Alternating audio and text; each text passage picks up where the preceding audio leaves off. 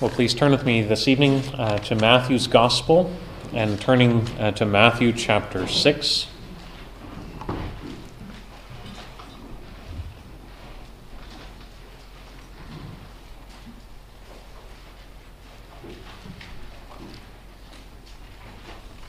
Last Sunday we were looking and we were beginning a series through the Lord's Prayer, and we want to continue to look at the Lord's Prayer this evening.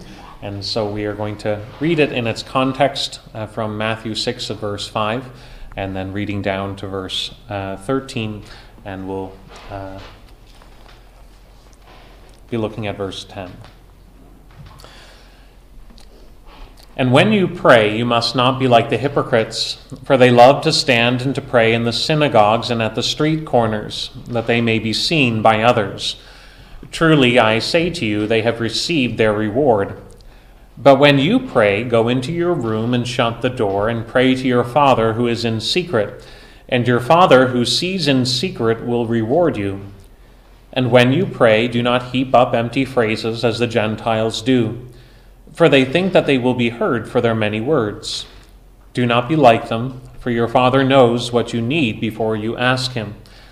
Pray then like this: Our Father in heaven, hallowed be your name. Your kingdom come, your will be done, on earth as it is in heaven. Give us this day our daily bread, and forgive us our debts, as we also have forgiven our debtors. And lead us not into temptation, but deliver us from evil. For yours is the kingdom, and the power, and the glory, forever. Amen. As mentioned, we have been looking at the topic of prayer, and we have been looking at the idea of prayer by looking at what is commonly known as the Lord's Prayer. And this prayer of Jesus is given to us both in Matthew's Gospel and in Luke's Gospel. And we want to be looking at how Jesus is teaching his disciples about prayer together. But one thing that we highlighted last time is that in Luke's Gospel, one of the things that stands out is the occasion in which Jesus taught this prayer to his disciples. You remember that the disciples asked Jesus to teach them how to pray. And there was a reason for that, because the disciples are learners. They come to learn. But they also knew that they had something to learn from Jesus about prayer. That Jesus was frequently in prayer, we highlighted. But more than that, Jesus enjoyed an intimacy with God in prayer. That when Jesus prayed, he had a confidence that was unique and that stood apart from others. And that was summarized even in the way that Jesus addressed God in prayer. That he addressed his Father as Father, that he addressed him as Heavenly Father. And we highlighted how in the Old Testament itself teaches us that God is like a father who pities his children. That concept is there. But we don't see people having the confidence to actually address God on those terms. While God is described as pitying his children, oftentimes people would address the Lord highlighting his mightiness, his sovereignty, his control, his lordship. And all of those things are good and true. But Jesus was teaching his disciples that when they pray, they are to pray by the language of Father. That's his instruction to his disciples. And that's significant because Jesus is teaching his followers that the one that they are addressing is one who has authority over them, but also who cares for them.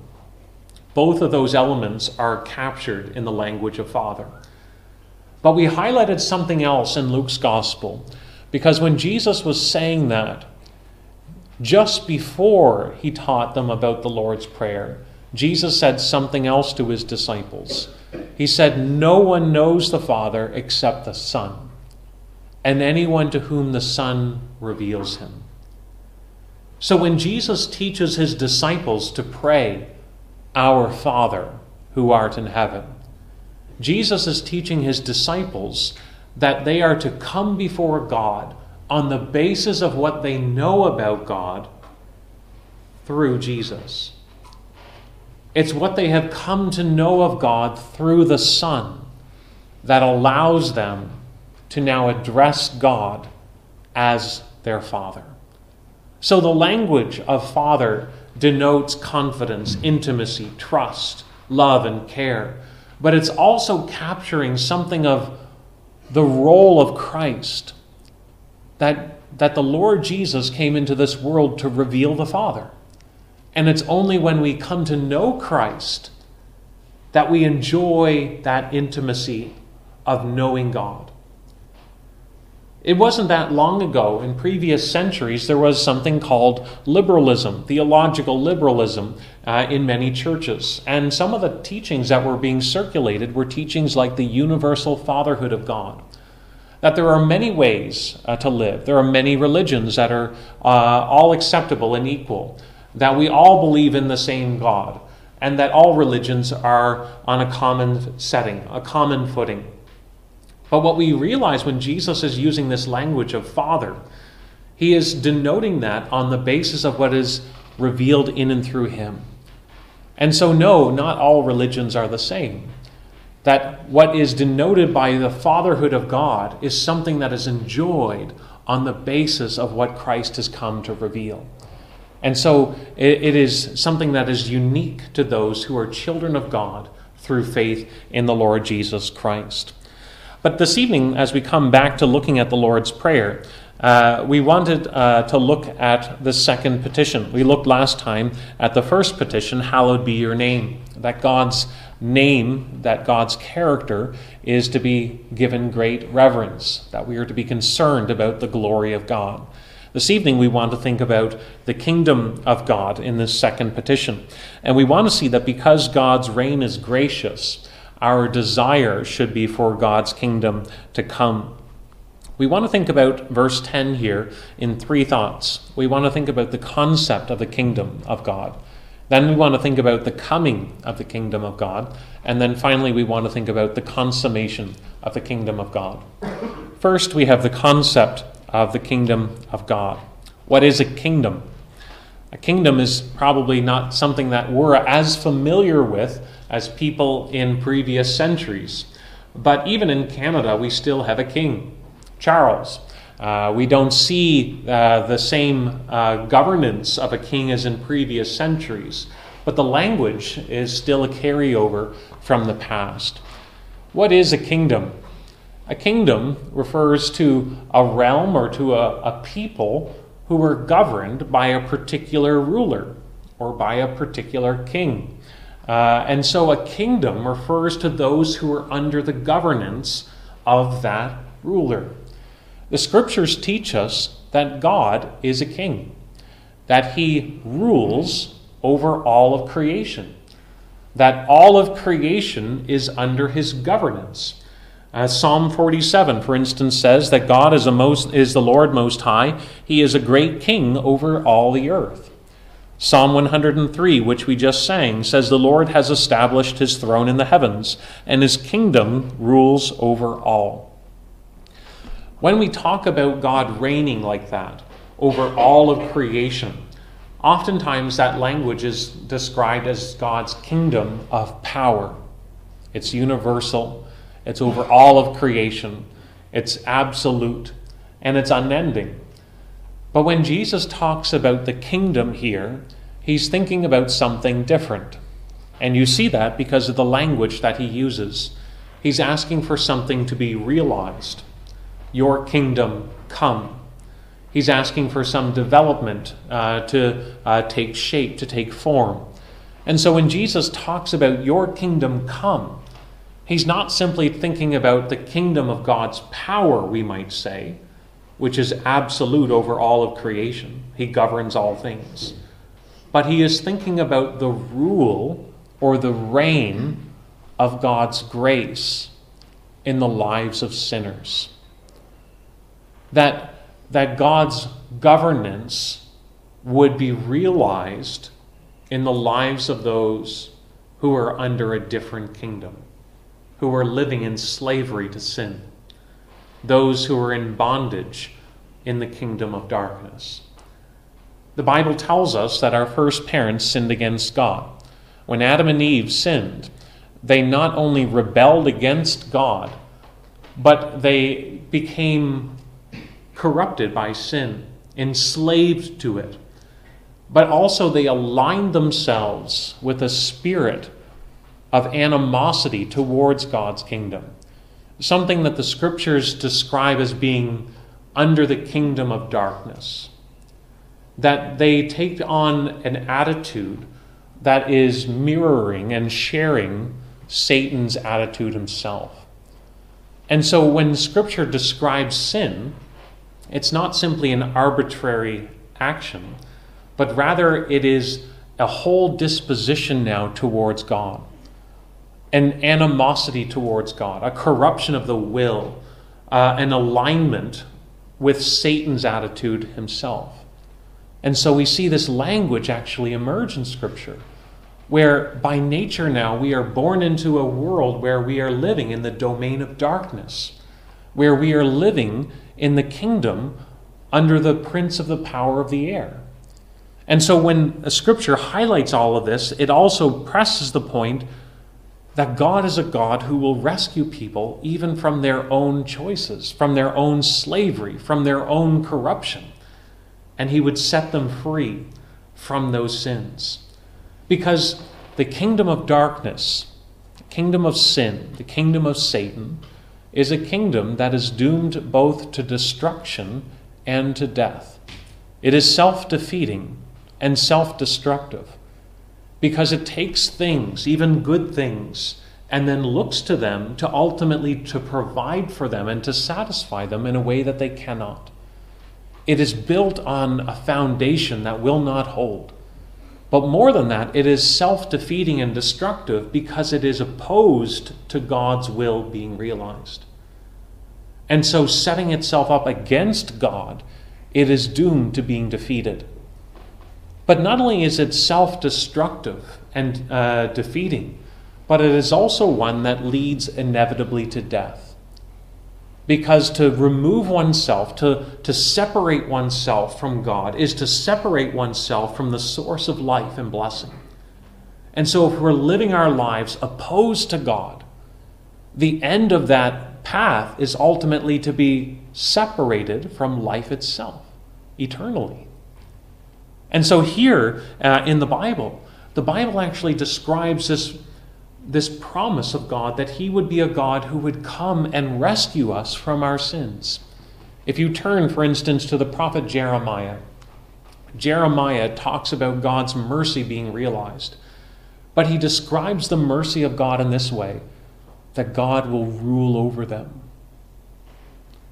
That the promise that is being offered to people is that God will rule over them. He will show his care towards those who have been enslaved by sin. He will set them free who were living in bondage to sin. He will free them from an evil lord, ultimately to bring them under a state of blessing. And so the hope of the good news in the Old Testament could be described as God realizing his care in the lives of sinners. And so this language, this concept of a kingdom, all has the idea that wouldn't it be good if we had someone caring for us? Someone who could set things right. Someone who could protect us and deliver us from the problems within and the problems around. And the Old Testament says God will do that. God will set up that kingdom. God will be that king. And so you start to see that being pictured in the Old Testament. You see a nation formed. You see God appointing a servant, David, and David's descendants, that they are to be a king over God's people, realizing God's will and bringing righteousness to be established. You look at the prophets we looked at this morning, Daniel. You think about Daniel. Daniel speaks about a universal kingdom. He says that there was one who was like a son of man who appears before the Ancient of Days, and to him is given a kingdom. And what is characteristic of that kingdom? It's universal and it's everlasting. a kingdom that has no end, and a kingdom over all the earth. And so the Old Testament has this growing expectation of God's rule being realized. The hope of people living under the power of sin is that God's care will be realized in a coming kingdom. And that's something that is building throughout the Old Testament. But it's when we come to the New Testament that we begin to see this all take shape. You think of John the Baptist. He announces the kingdom of God is at hand. Jesus himself makes that known as well. When Jesus casts out a demon, he says, if I cast out a demon, then it is a sign that the kingdom of God is amongst you, that the kingdom of God has come upon them. And so the power of God's grace, his triumph over the kingdom of darkness, was being shown in that deliverance from a demon possession. Jesus was showing the triumph of God's kingdom over the kingdom of Satan. But it's ultimately at the cross where we see the kingdom of God established in its power in a fuller sense. Christ's death on the cross broke the power of sin, and the grace of God is manifested in a clearer way. The Apostle Paul says in Colossians, he has delivered us from the domain of darkness and has transferred us into the kingdom of his beloved Son, in whom we have redemption, the forgiveness of sins. Did you catch how Paul describes the gospel? It's moving from one kingdom to another kingdom.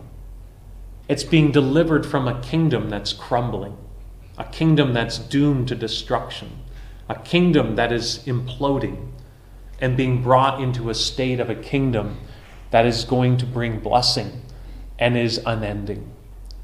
A kingdom that brings forgiveness of sins and that brings redemption.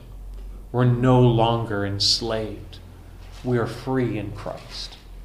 And so Paul celebrates the good news by describing it as the kingdom of God being realized in the Lord Jesus. Jesus himself talks about his own ministry in those words, doesn't he? He describes the kingdom of God like a treasure hidden in the field. If someone finds a treasure, they're willing to sell all that they have in order to get that treasure. And Jesus says, in the same way, the kingdom of God is to be treasured and cherished above all else. Why? Because the kingdom of God, because Christ is the source of all blessings. Because Christ is all that we need. And he is to be cherished above all else, because only he can satisfy our longings, but also our needs before God. And so Jesus presses that point. But that should make us ask the question, what is it that we treasure? What is it that we cherish most in life? Are we concerned and longing for God's rule to be realized? Here, Jesus is praying, your kingdom come, because that's what I desire most. That's ultimately the longings being satisfied, is when God's rule is over all, that God's care is manifested in its fullness. But why would Jesus tell his disciples to pray these words? Jesus has come. Jesus has just said, if I'm doing these miracles, then the kingdom of God is upon you. So why is he telling his disciples to pray, your kingdom come? It's because the kingdom of God has not come in its fullness. It's because Jesus is saying that there is more for the kingdom of God to be realized. He's asking for God's gracious work to be realized both in its extent and in terms of degree.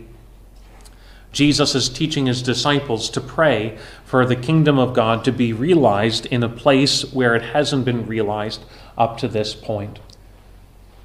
Where there's a king, a kingdom comes when it is realized in a place where the king was not formally recognized. In other words, in terms of regeneration, when those who were living without reference to the lordship of Jesus come to yield gladly to Christ's authority and care over them. It is a work of the Spirit when they yield themselves in obedience to the reign of Christ. When the Spirit causes those who are living in darkness to now to delight in the grace of God in truth in Jesus. When they see sin as sin and they want to submit to the reign of Christ. And so we have to ask, have we come to be part of that kingdom? Have you been transformed by the work of the Spirit? Are you part of God's kingdom this evening? How do I know? Do you want Christ's will to be done? Do you want to yield yourself to the lordship and authority of Jesus? Do you trust Christ's reign in your life? Or are you still living, pushing back, not trusting Christ over all, not wanting God's purposes to be realized? It's a work of the Spirit when a person can find their hope and their security in Christ and says, I want Christ over all, because that's what I'm looking to for my hope and for my confidence. Those who have come to enter Christ's kingdom then will pray for God's kingdom to be realized in the lives of others, that others will come to be converted, to be regenerated by the Holy Spirit. They will pray these words, but they will actively want to see God's kingdom increase in their own situation. We don't just say these words, but we live in light of those words. And so we look around at those around us and we want them to know what we have come to profess to know, what we have come to treasure in the Lord Jesus. If you are a Christian this evening, then your concern should be that Christ would reign in the hearts of others. If you are a professing Christian this evening and you have children, then you should want your children to profess Christ themselves. Then you should want to tell them that Jesus is Lord. You should want to tell them that the King is good. You should want them to find their refuge and their security in this King, because we must all give an account before God. We don't become passive and say, that's the church's job, or I'll just let them figure it out on their own. No, we say, your kingdom come, and I want others in that kingdom because it's good, because they need to be safe, because there is another kingdom that is going to crumble. And if they're not part of Christ's kingdom, then they're still under condemnation for their sin. And so if we are wanting Christ's kingdom to come, then we're going to live consistent with that. Fathers and mothers will speak to their children about the Lord Jesus. We will want others to come to know Christ themselves, and we will pray for Christ's kingdom even broader, more universally. We will pray that from sea to sea, to the ends of the earth, that Christ would be reigned and would be recognized as Lord. Not only are we praying for individuals, but we can be praying for the spread of the gospel in places where it has not penetrated, where the darkness would be dispelled, and those who are living without God's grace would come to believe. And so when we pray, your kingdom come, Christians are praying for the downfall of anything that would set itself up in the name of Christ, against the name of Christ, in the place of Christ. Because there is no other source of security. That we believe that it is only in Christ that one can find refuge. It is only under the Lord Jesus that one can be delivered from their sins.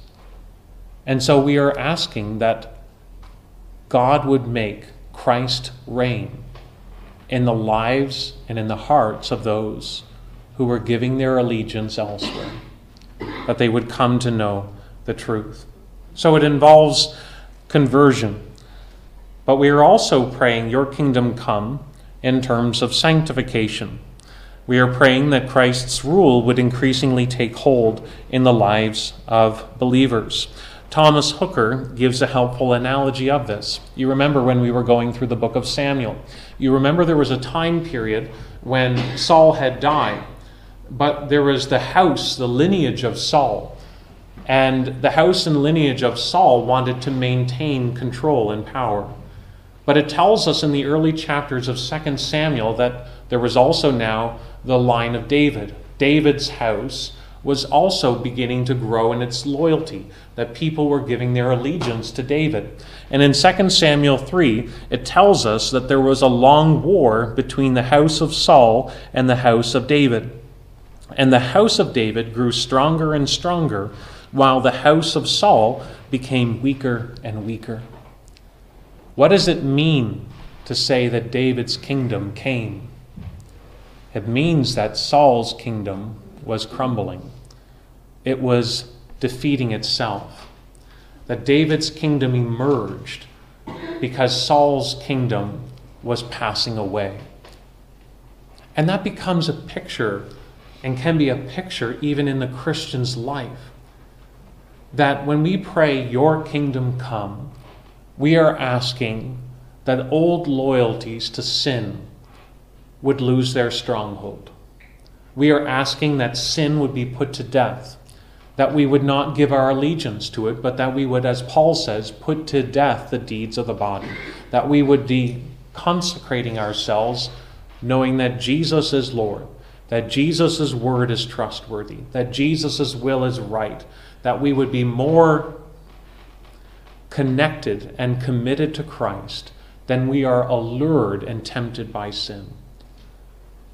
And that only happens when we are more satisfied with Christ than we are being led along by the messages of an ulterior kingdom that tell us that our true happiness, our true refuge, our true strength is found in these other things. That we are ultimately trusting Christ in every other aspect of our life. We begin to trust Him with our finances. We begin to trust Him in our life choices. We begin to trust Him with what we are doing with our spare time. We are trusting Him in all these areas because we are saying that there's not a part of my life that does not come under the authority of Christ. That Christ owns all of my life. And so when we pray, "Your kingdom come," we're saying that more and more may your reign be realized in my life. Is that what you want yourself? Do you want Christ, His authority, His direction, His will to be realized in the way that you're living your life? It also means that we should be praying for the upbuilding of the church, that the church would be brought increasingly under the rule of Christ, and so fulfill her calling to teach the nations about Christ. We are to be concerned not only about our own personal health and well-being, but also about the people of God, the church of the Lord Jesus Christ. And so we can be praying for the ministry of the word. We can be praying for the care of the elders. We can be praying for the witness of the saints. We're concerned not just about ourselves, but we see the people of God, and we're concerned about the strength and the well-being of Christ's church. We want Christ's kingdom to come into shape and form, that it would become more attractive, that people would see the lordship of Christ as something desirable, so that they too would come to yield to Christ. And so we see this concept of the kingdom of God, the care of God delivering people from their sin and slavery and dominion to it. We see the coming of the kingdom of God in the work of the Lord Jesus, but also by the work of the Holy Spirit, regenerating sinners, but also sanctifying people so that they more and more delight in Christ. But then we also pray this prayer in view of the consummation. Jesus teaches his disciples to pray this prayer because one day the kingdom of God will be fully realized. When the full number of God's people are brought in, Jesus teaches us not only to live in the present, but in light of what is to come. Not only are we to be centered on God's name, but we are to be centered on God's purpose. And there is a day coming when Christ will return, and so we can have reason to hope. Why should you pray for God's kingdom to come?